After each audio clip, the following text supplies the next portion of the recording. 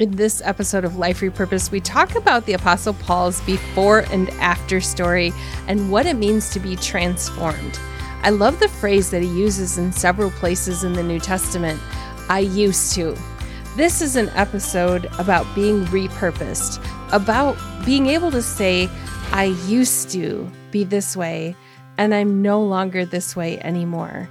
So if you're looking for transformation and repurposing in your life, come on in. This is episode number 176.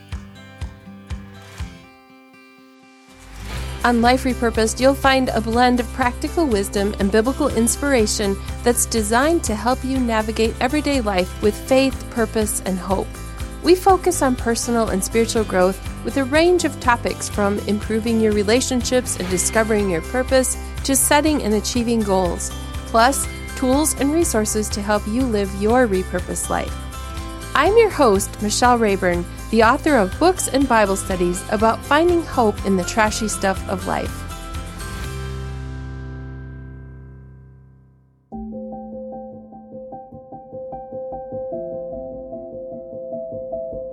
Have you ever faced life's curveballs and felt you were in pieces? There's no need to be a Bible expert. This book meets you right where you are. So what's inside? Over 6 weeks, you'll dig into the Apostle Paul's story and his timeless letters, no fancy degree required. You'll explore thought-provoking questions and reflections, and go a little further with micro-studies throughout the week. Renewed is like a roadmap to rediscovery, renewal, and the kind of joy that sneaks up on you in the midst of life's messiness. It's like catching up with a friend who's been through it and wants to share their hard-earned wisdom. Themes such as redeemed, restart, repurpose, revive, rejoice, and repeat light the way, showing you how to find beauty in the cracks and grace in the chaos. It's sprinkled with humor, relatable examples, and a healthy dose of soul-searching, and this book is your partner in spiritual growth. Whether you're flying solo or diving in with a group, Renewed has you covered. And don't worry, I left plenty of space for your notes, scribbles, and doodles. Ready to take a journey toward renewal, hope, and some serious soul soothing? Grab your copy of Renewed, then get comfy and let's dig in.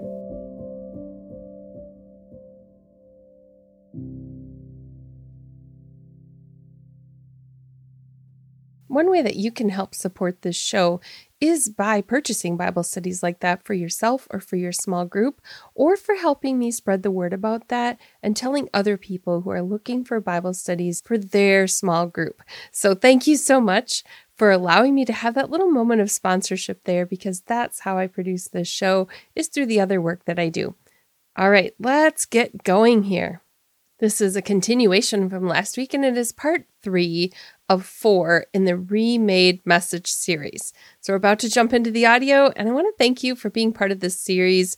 It has been fun for me to be able to bring you a little sneak peek into a speaking event, so I hope you've enjoyed it. I know that the audio quality has not been as high as I'm usually preferring for my standards on the podcast. That's because I wore a microphone and tucked my phone in my pocket while I was speaking. So thank you so much for bearing with me on the audio quality for some of these. All right, here is session 3.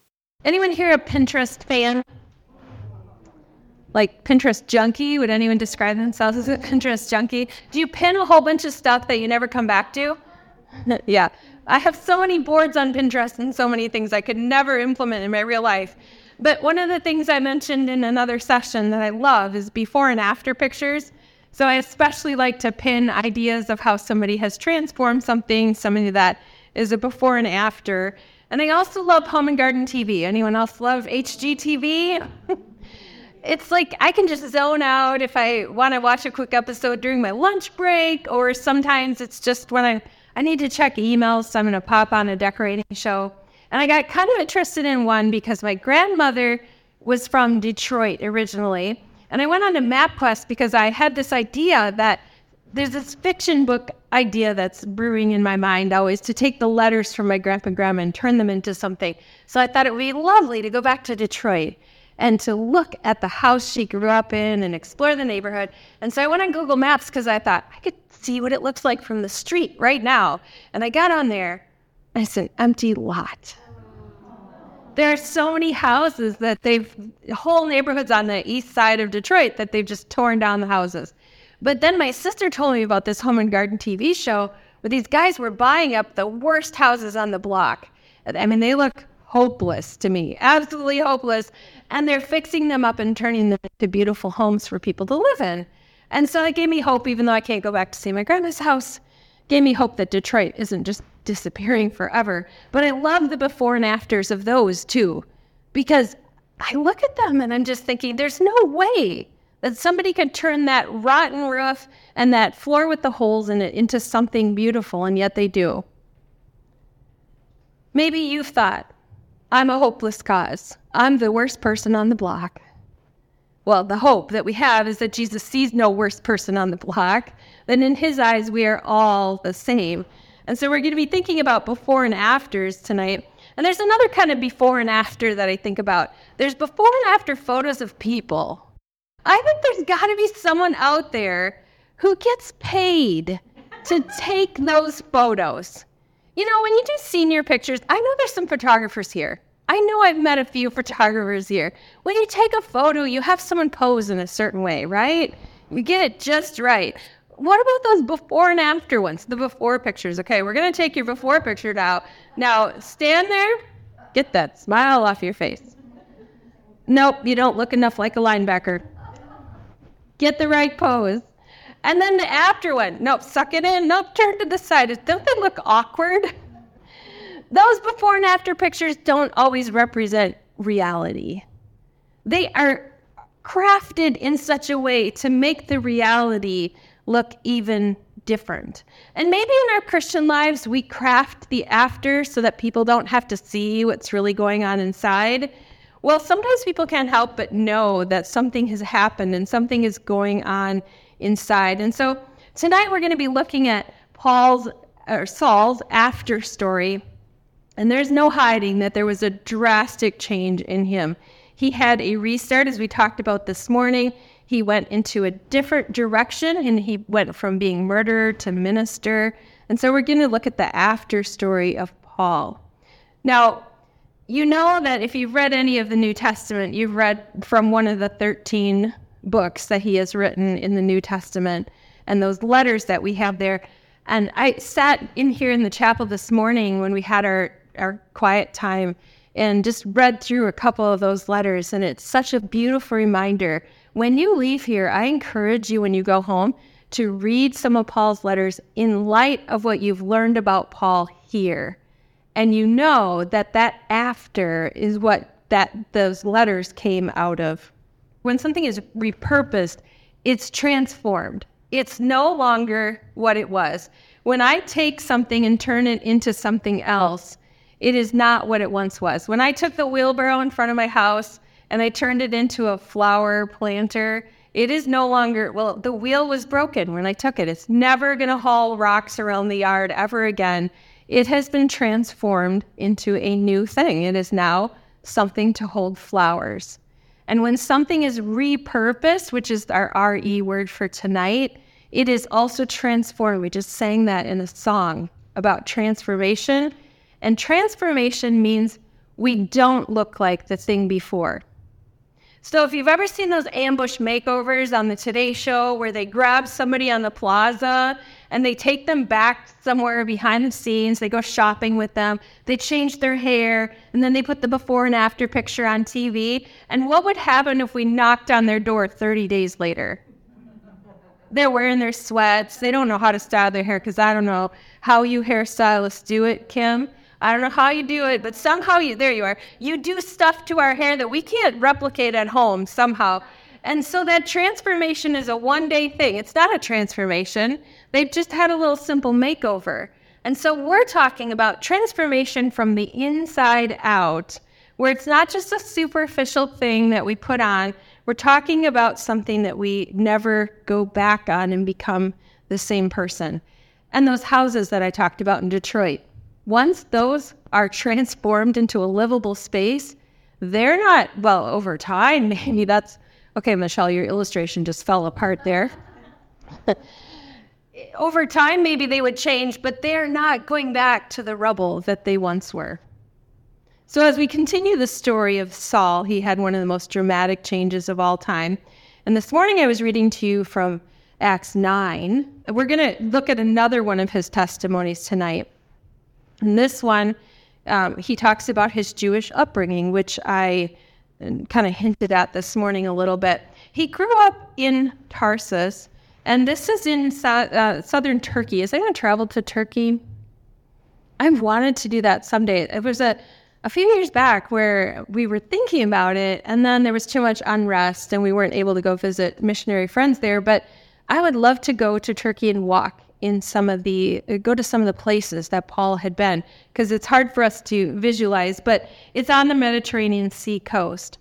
And when we think about Paul, when he talks about having Jewish heritage and also having a Roman citizenship, the simplest way I can explain it is sort of like when your parents are missionaries and you're born in another country, and you have American citizenship because you're born to American parents. But if I were born in Mexico, I would also have Mexican citizenship. So it's possible for Paul to have the dual citizenship, and he talks about that. And then he was educated as a Pharisee and proud of that Jewish heritage. And I have a verse here that's not on the screen, but here's what Paul said in Philippians 3, verses 5 and 6. I was circumcised when I was 8 days old. I'm a pure-blooded citizen of Israel and a member of the tribe of Benjamin, a real Hebrew, if ever there was one. I was a member of the Pharisees who demand the strictest obedience to the Jewish law. I was so zealous that I harshly persecuted the church. And as for righteousness, I obeyed the law without fault. So we talked about this morning how Paul's method of honoring God was persecuting people. That sounds backwards when I actually say it out loud. But let's look at the dramatic change that he had. So we're going to go to Acts again, but this time we're going to be looking at Acts 26. And in this one, Paul's telling his story to King Agrippa. So picking up in Acts 26, verse 9. And I love the first phrase, the opening phrase, I used to. Because this is who Paul used to be. I used to believe that I ought to do everything I could to oppose the very name of Jesus the Nazarene. Indeed, I did just that in Jerusalem. Authorized by the leading priests, I caused many believers there to be sent to prison, and I cast my vote against them when they were condemned to death. Many times I had them punished in the synagogues to get them to curse Jesus.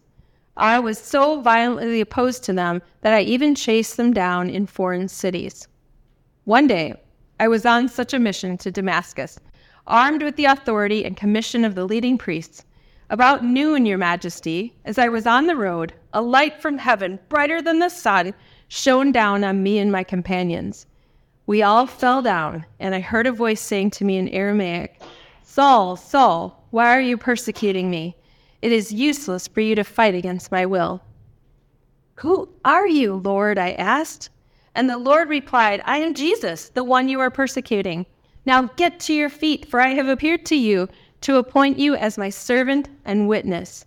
Tell people that you have seen me, and tell them what I will show you in the future, and I will rescue you from both your own people and the Gentiles.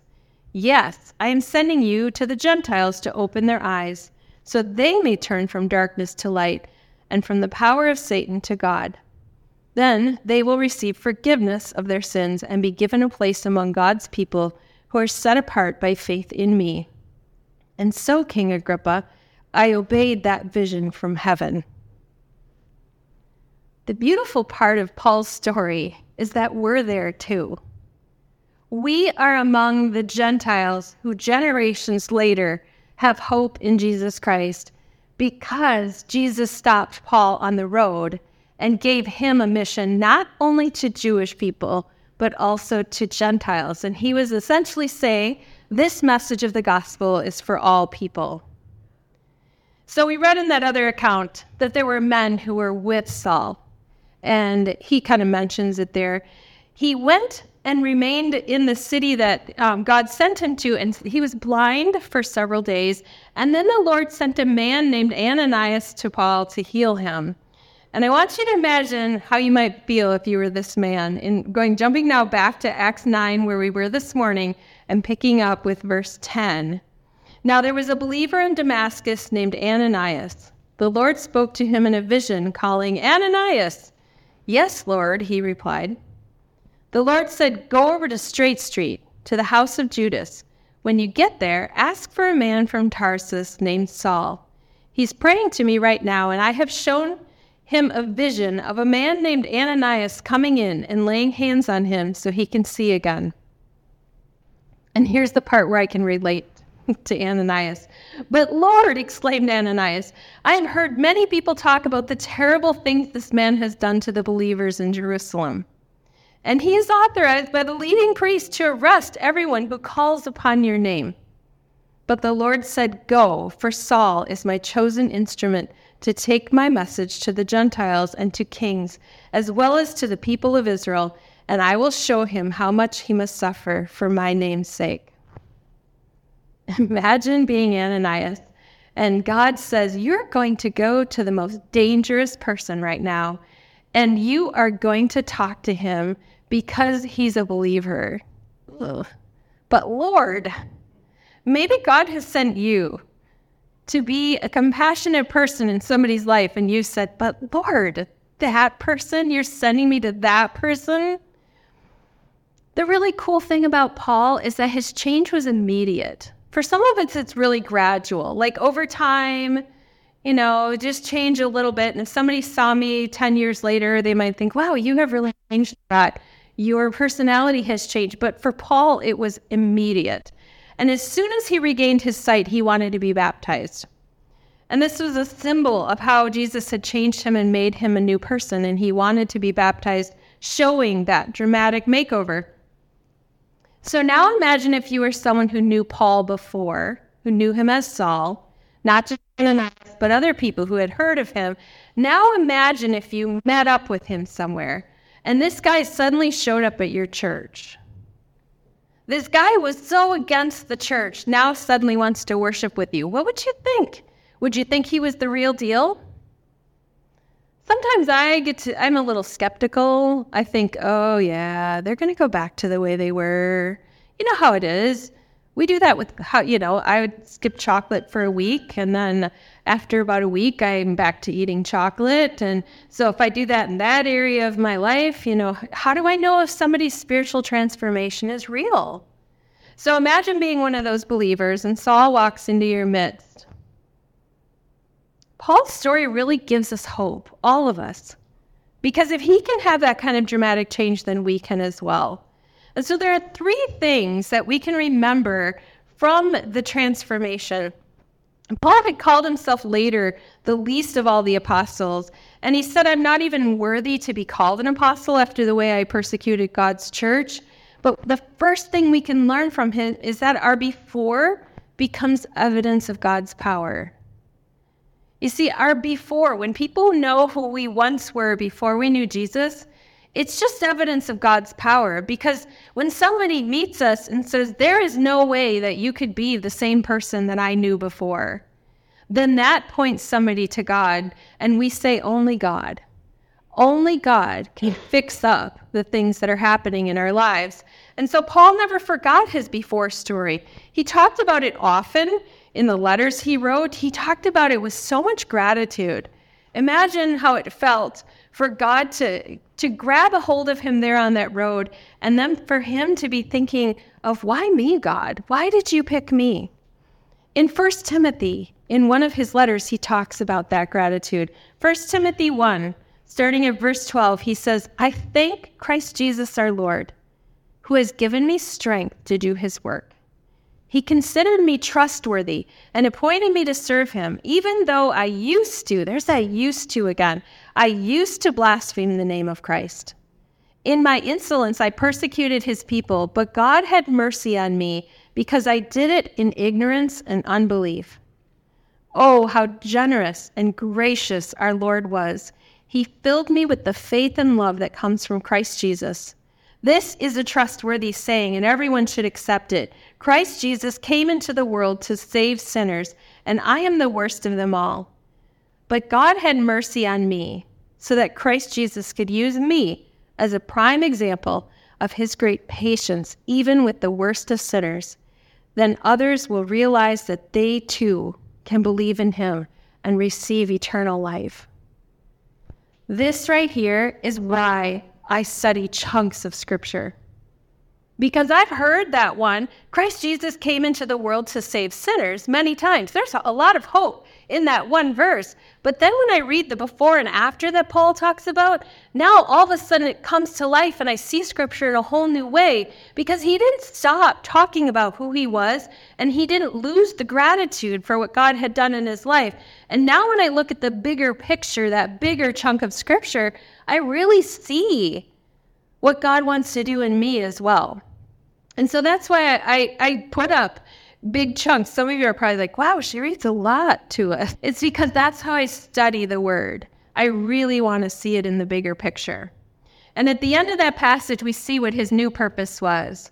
Then others will realize that they too can believe in him and receive eternal life. So his before and after was for nothing but bringing God glory, so that God could continue repurposing in other people.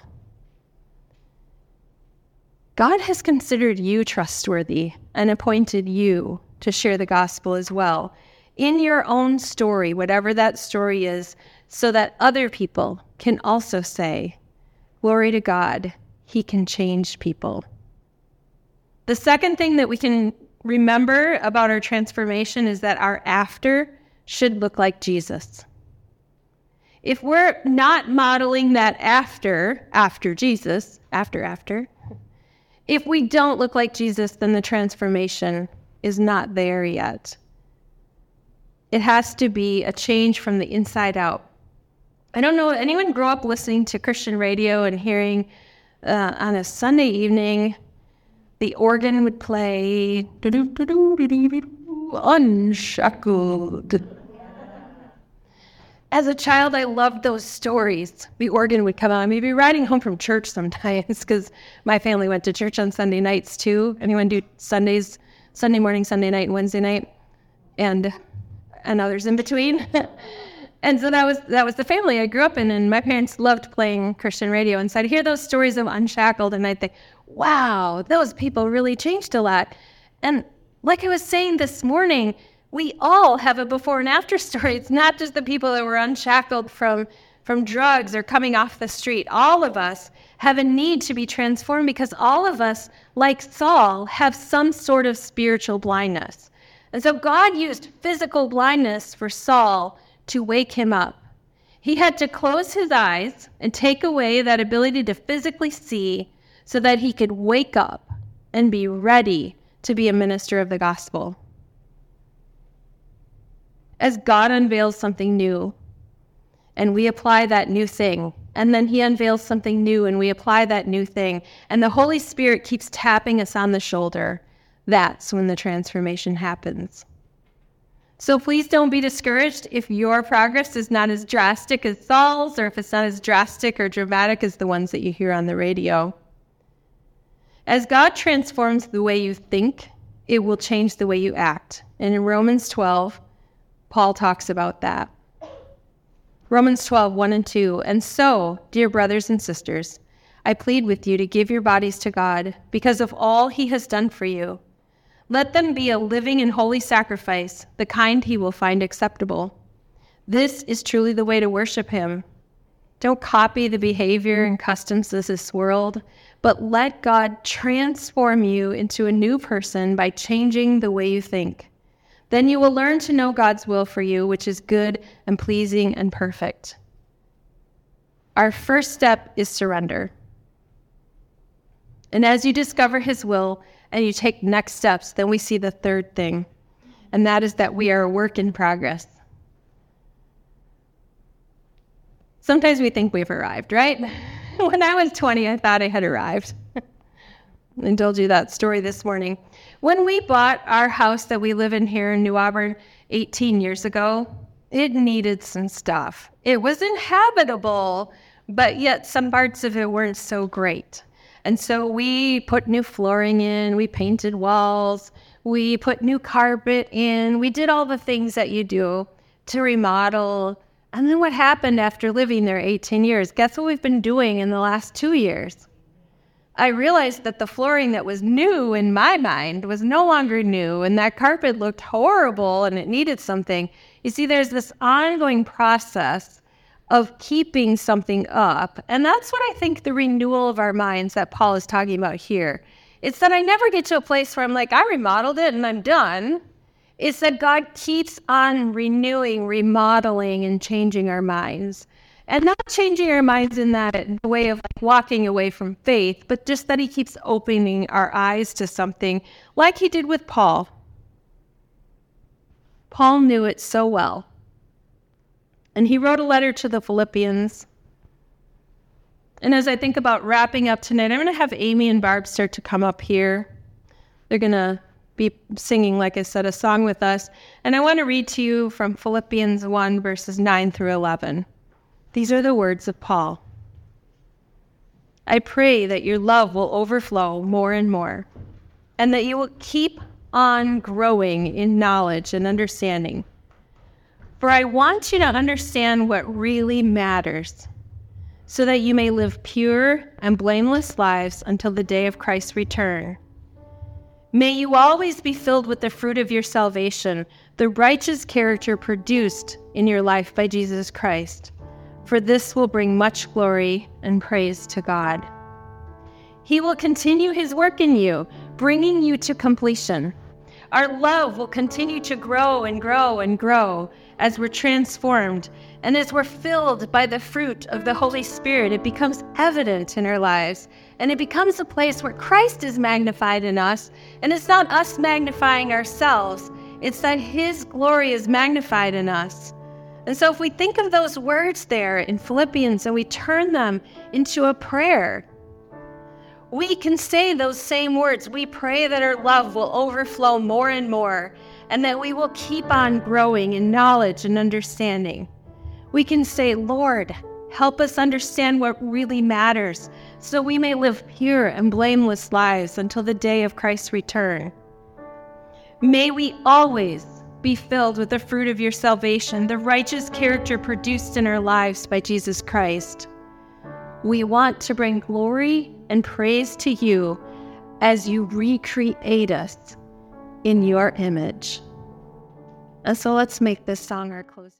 If you're curious about what song we closed with there, it was Christ Be Magnified. And if you'd like to listen to that song, I will make sure that in the show notes, I link to the song on YouTube with the original artist. You'll find that at michellerayburn.com/176 with all the other resources, the notes that go along with this episode.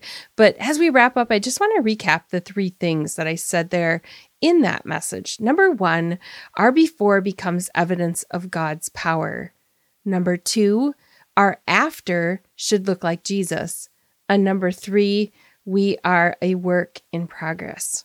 I know I am a work in progress, and you are too. And so as we go about thinking about how do we apply what we see in the life of the Apostle Paul, we think about the reassurance that we are a work in progress and God is always at work in us.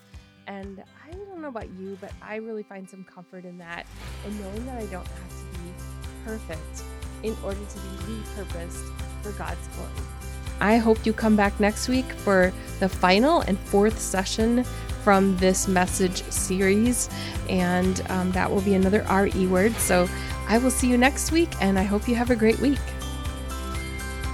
You've been listening to Life Repurposed.